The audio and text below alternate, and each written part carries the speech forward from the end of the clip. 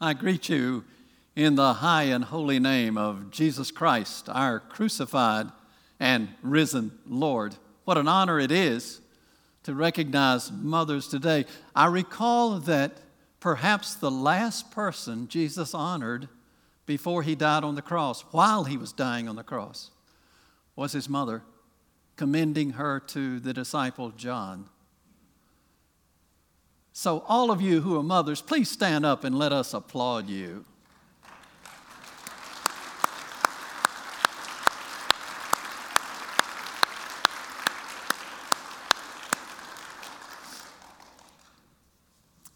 On this Mother's Day, we are well aware from the news reports that a furious debate is going on across our country about abortion, about unborn babies that may never have a chance to meet their mothers this side of heaven. The Roman Catholic Church has been the primary church voice in defense of unborn babies. Therefore, some pro-abortion groups have threatened to retaliate against those churches today.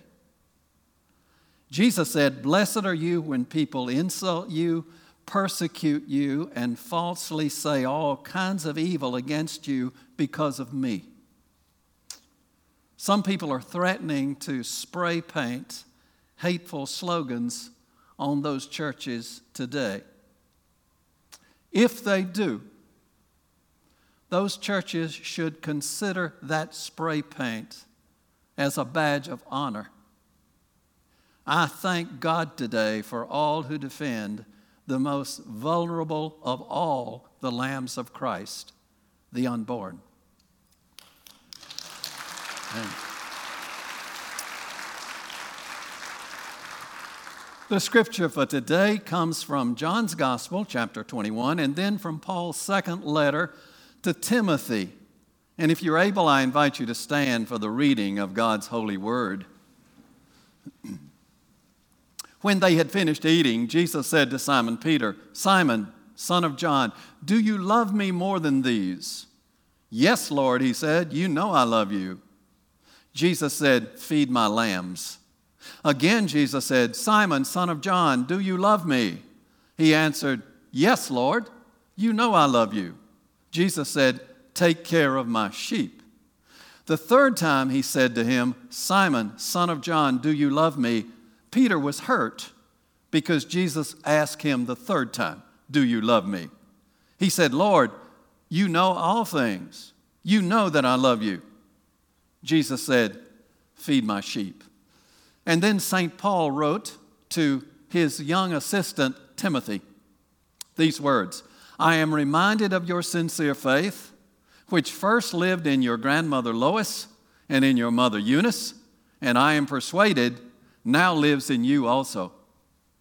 But as for you, Timothy, continue in what you have learned and have become convinced of, because you know those from whom you learned it, and how from infancy you have known the Holy Scriptures, which are able to make you wise for salvation through faith in Christ Jesus." This is the Word of God for the people of God. Thanks be to God. Please be seated and let us pray.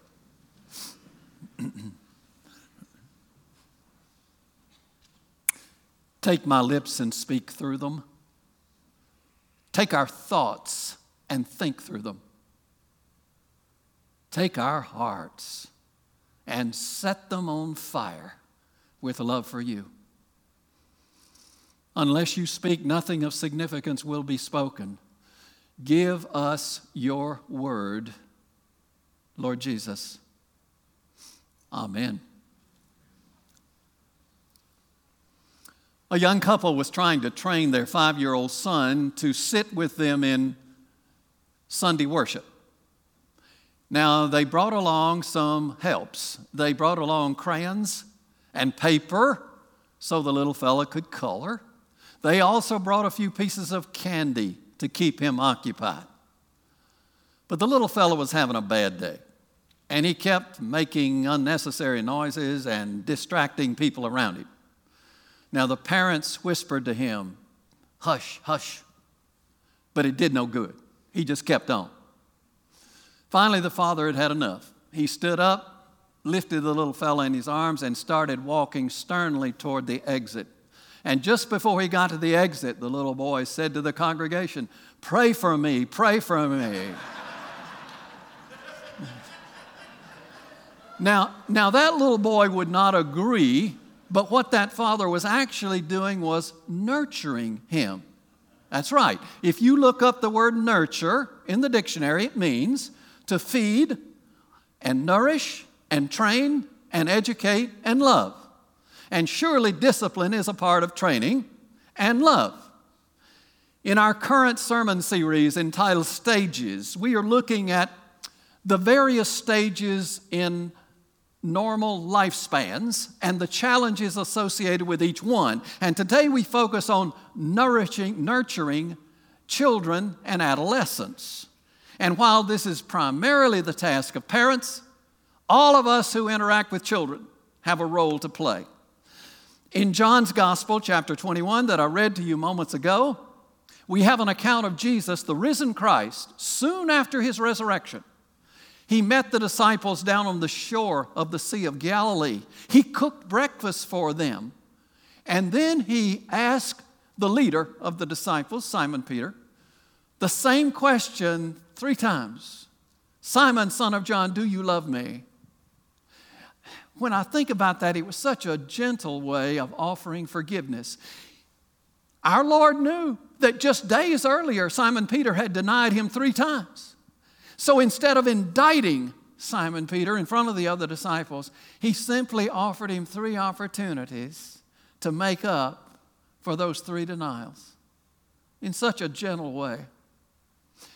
Then after Simon Peter had answered, "Yes, Lord, you know I love you," Jesus gave him 3 times a similar command. He commanded him to care for and feed my sheep, referring to the people of the infant church. But the first command was slightly different. He said, "Feed my lambs," referring to the youngest of the sheep, the children in the kingdom of God, of course.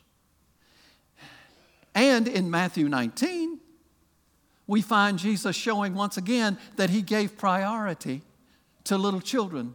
At that time, there were parents who were bringing their little ones to Jesus for him to bless them and to pray for them. But the disciples were not happy with that. They thought that was interrupting Jesus' busy schedule. They thought that Jesus, was too busy with his teaching and healing to fool around with these little kids. Jesus disagreed. And one of the few times he ever rebuked the disciples publicly was this time. And Jesus said, "Let the little children come to me. Do not hinder them, for the kingdom of heaven belongs to such as these." Now, since today is not only Mother's Day, but is also the festival of the Christian home, it's entirely appropriate that we consider how to nurture the lambs of Jesus, the children and the teenagers, so that they grow up in Christ. Now, mothers are God's experts in nurturing. They're just specially gifted. Yes, dads do the best they can, but they don't have some of the natural gifts that mom has. Dads have a tendency with the sons to say, "Suck it up, boy. Act like a man. Don't cry." But moms, they've got an extra compassion gene. Now, little boys learn this quickly, and they know that mama is a soft touch. They can get things out of mama they can't get out of papa. And little girls learn the opposite. Daddy is a soft touch if there ever was one. Daddy has such a hard time ever saying no to his little princess. 2 children, 4-year-old and 6-year-old sisters, bought a house plant for their mother on Mother's Day. They used their own money, and Mama was thrilled. But the little 6-year-old girl with a sad face said, "Mama, There was a bouquet at the flower shop we wanted to buy for you, but it was too expensive. It had a pretty ribbon on it that said, "Rest in peace." Now, that's something that most moms never get a chance to do this side of heaven. Parenting is intensive leadership, 24/7. And the Bible describes it this way: train up a child in the way he should go, and when he is old, he will not depart from it. What a difficult and challenging time it is right now to be tending the lambs of Christ, rearing little children and teenagers in Christ. 40 years ago, according to the surveys, the most common fears of elementary children were animals, snakes, dark places, high places, and loud noises. Today, in America, 2022, according to the surveys, the most common fears of elementary children are parental divorce, guns, mugging, and all kinds of crime. In a previous church I served, we had a prayer request box, and you could anonymously drop in a prayer request. And I remember one that was brought to me, and it was written in a childish scrawl, and it almost broke my heart. It said this: "My parents got divorced 2 weeks ago. Please ask God to help them be friends. They're having a hard time." Now, it's in this challenging context that we are called to nurture children and teenagers. And thankfully, the Bible gives us a splendid example in how to tend those lambs. The child's name is Timothy. He lived in the city of Lystra, which is in present-day Turkey.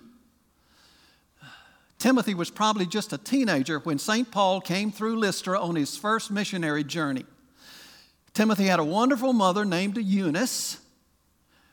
The only mention of his father is that he was a Greek. It is very possible that his father died when Timothy was quite young.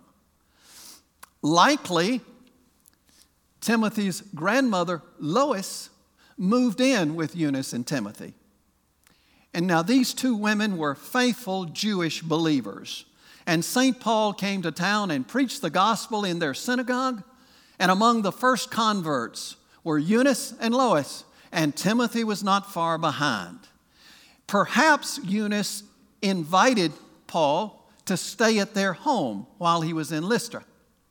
And Paul must have noticed the zeal of young Timothy, the ability, the charm, the enthusiasm. Therefore, several years later, when Paul came back through the city on his second missionary journey, he felt called by God to invite Timothy to go with him on his missionary journeys. So, when Timothy was probably 18 or 20 years old, he left home for good. For the next 15 years, he was Paul's faithful assistant. Paul referred to him as my beloved son and faithful to the Lord. Years later, when Paul was in prison in Rome, Timothy was there to minister to him. And our text for today, from Paul's second letter to Timothy, was probably the last letter Paul ever wrote. It may have been written just days before he was beheaded by Emperor Nero. What can we learn from Eunice, Lois, and Timothy about tending the lambs of Christ? Here's the first truth. Feed the lambs early.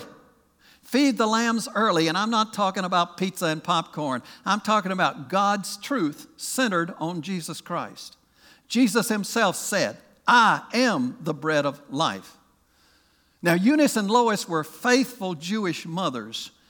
And in that day, it was claimed that Jewish children learned the Old Testament law even from their swaddling clothes, and they drank it with their mother's milk. That's early. Paul wrote concerning Timothy, how from infancy you have known the Holy Scriptures. As soon as a child is able to understand the English language, we ought to expose him or her to God's holy word. I still have as a treasured book on my bookshelf at home one of the Bible story books that I used decades ago with our two little boys when they were preschoolers. It was my duty and privilege on the nights that I was home to read to them one of the Bible story books and to listen to their prayers. And the book now is dog-eared. Some of the pages were torn and had to be retaped, but I treasure that book. And on the nights when I was not home, their mother took over that duty. Now, today there are videos available to teach the little ones the Bible stories. You can download all of them in living color on your iPad and show them to the little one. Of course, I wondered, when you're showing the story of David fighting Goliath in living color, don't know if that makes the kid ready for bed or not. But anyway, one day a Sunday school teacher asked a little boy why he believed in God. And he said, I think it runs in our family. And it sure does. It sure does. Even some secular psychologists are telling us that our children learn their most important lessons of all by the time they're 6 years old. And the prominent sociologist George Barna has done extensive surveys and has found that if Jesus is not an important part of a child's life by the time he leaves high school, the odds are only 6% that he will ever become a Christian. So the old hymn from the Cokesbury hymnal is a plea from the heart of little children. Tell me the stories of Jesus I love to hear. Things I would ask him to tell me if he were here. Scenes by the wayside. Tales of the sea. Stories of Jesus. Tell them to me. Here's the second truth that we learn from Eunice, Lois, and Timothy. Grandparents have an important role to play. Notice that Grandmother Lois was the first person in the family to become a Christian. Paul writes this, the faith that first lived in your grandmother Lois and in your mother Eunice. Now, somebody said that grandchildren are the reward that God gives parents for not killing their children. Grandparents can be a huge blessing because they have a world of experience, and in most cases, they have more spare time and patience than parents do. Yes, they sometimes indulge and spoil the kids. One parent said it takes a week of retraining for a child to recover from a weekend with grandparents. But what child can't stand a little spoiling once in a while?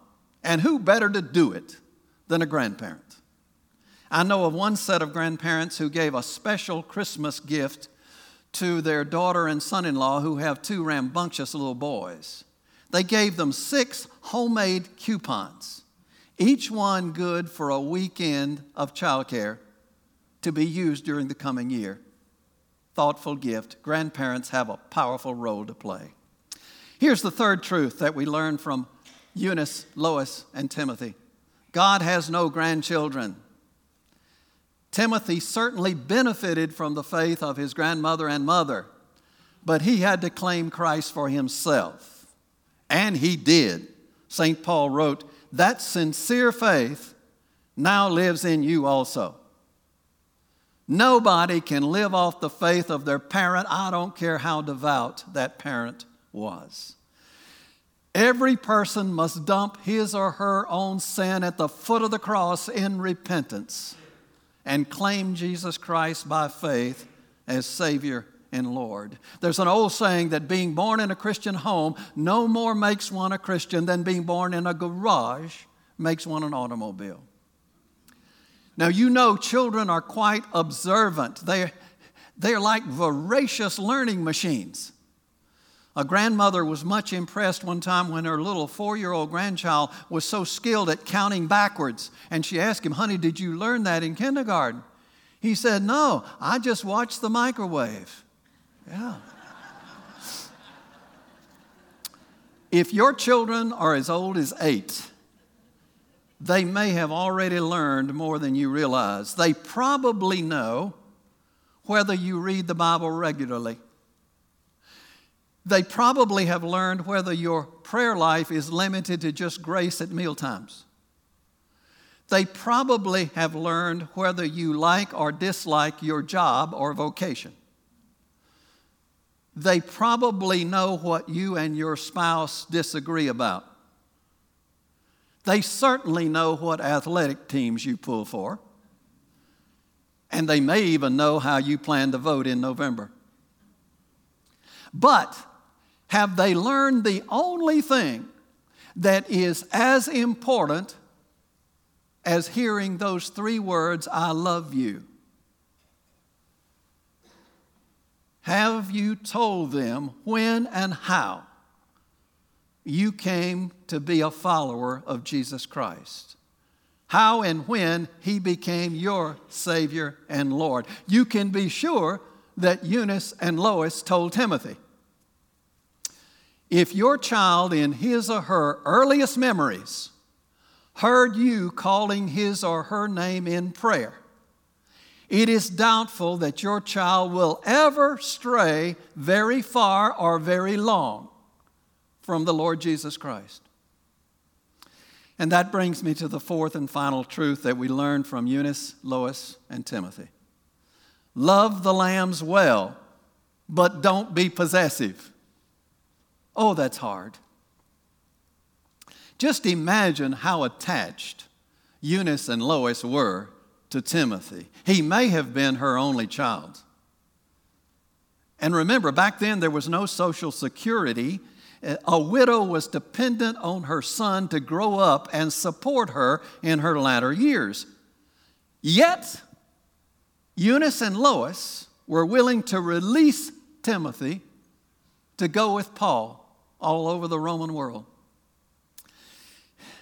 You know, most of us parents find it easy to love our children. That is, most of the time. Now, yes, the tantrum of a 2-year-old can get old, and a child's whining can be irritating. But most of the time, we love to love our children. And no child ever gets too many healthy hugs or ever gets too old to hear a parent or grandparent say at the end of a phone conversation, I love you. Just 1 month ago, our newspaper told a beautiful story of parental love shown to one boy by 3 parents. And as I tell you about it, I wonder if you remember reading it just a month ago. The recipient of that love is the new South Carolina State Senator named Mike Rickenbach. He owns a car dealership in Florence. He happens to be a black man. His birth mother was just 14 when she found out she was pregnant. Some of her friends and some of her family advised her to get an abortion. She refused. Mike, in talking about that 14-year-old birth mother, said, she chose my life. And in his first speech a month ago before the General Assembly, he became quite emotional as he thanked his mother and father, who happened to be white, for adopting him and rearing him in a loving home. Just imagine where Mike might be without that parental love. Part of nurturing is establishing and enforcing rules, and your children will not always appreciate the rules. It has been said there are 3 ways to be sure something gets done. 1, do it yourself. 2, hire somebody. 3, forbid your children from doing it. Now, when you tell your high school daughter that she can't share a house at the beach with a dozen boys and girls from her class without a chaperone, she will not necessarily appreciate that. She may tell you, the parents of my friends don't have a problem with it. And because you do, it's making me feel odd, different. And then she may look at you with those beautiful eyes and say, don't you trust me? And then she may cry. But if you stand by your rules because you believe them to be wise and right, there will come a time later when she will probably come to you and thank you. Often our children challenge our rules to find out what we really believe or where we're squishy. They need something steady to bounce up against as they develop their own ideas of right and wrong. In Acts chapter 16, we're told that when St. Paul returned to Lystra, the church members there spoke really highly of Timothy. Oh, they said, the young fella is growing spiritually. He's already become a leader around here, and he has such ability. And Paul wanted to take Timothy with him on his journeys, and Timothy wanted to go. I want you to just imagine the long conversations that Paul must have had with Eunice and Lois about Timothy. Now I'm going to share with you an educated guess. It's not in the Bible, but it's a reasonable supposition. I got a feeling that Paul went to the leaders of the church in Lystra and said, look, you know how talented Timothy is. He would be a great help to me on the mission field, and he wants to go. But he's worried about how his mother and grandmother would be taken care of. Would you people in the church be willing to take Eunice and Lois under your wings and make sure that they're taken care of? And I guarantee you the leaders of that church said, we will do that. We will do that. And though Eunice and Lois hated to part with Timothy, they recognized he had a higher call, and they released him to that call. Let me describe to you what the ideal scenario looks like in tending the lambs of Christ. In the home, we teach Jane and Johnny to pray and read the Bible regularly. We train them to sharpen their ability to discern between right and wrong. We lead them to love the church as their spiritual family. And then gradually, as they get older, we transfer their primary allegiance from us to the Heavenly Father. We gradually work ourselves out of a job. And that job happens to be the most important task on the planet Earth, tending the lambs of Christ. The writer Humphrey Lee gives us a beautiful analogy of what it means to successfully tend the lambs of Christ. He talks about visiting a small county airport one night and watching a little private plane take off. And there at the end of the runway, the pilot revved up the engine, and then an attendant in the airport flipped a switch, and suddenly there was a path of light down the middle of the runway. And that pilot accelerated the plane, and it roared right down that pencil of light and then gracefully arose into the dark sky. And then the attendant switched off the light. He had done all he could do. He helped the pilot get off to a good start. That's all we parents can do. We cannot shield our children from all risk or heartbreak or tragedy, but we can help them get off to a good start and then tenderly transfer them to the all-sufficient provider who can guide them through the darkness into His glorious light. In the name of the Father, and of the Son, and of the Holy Spirit. Amen. Let us pray.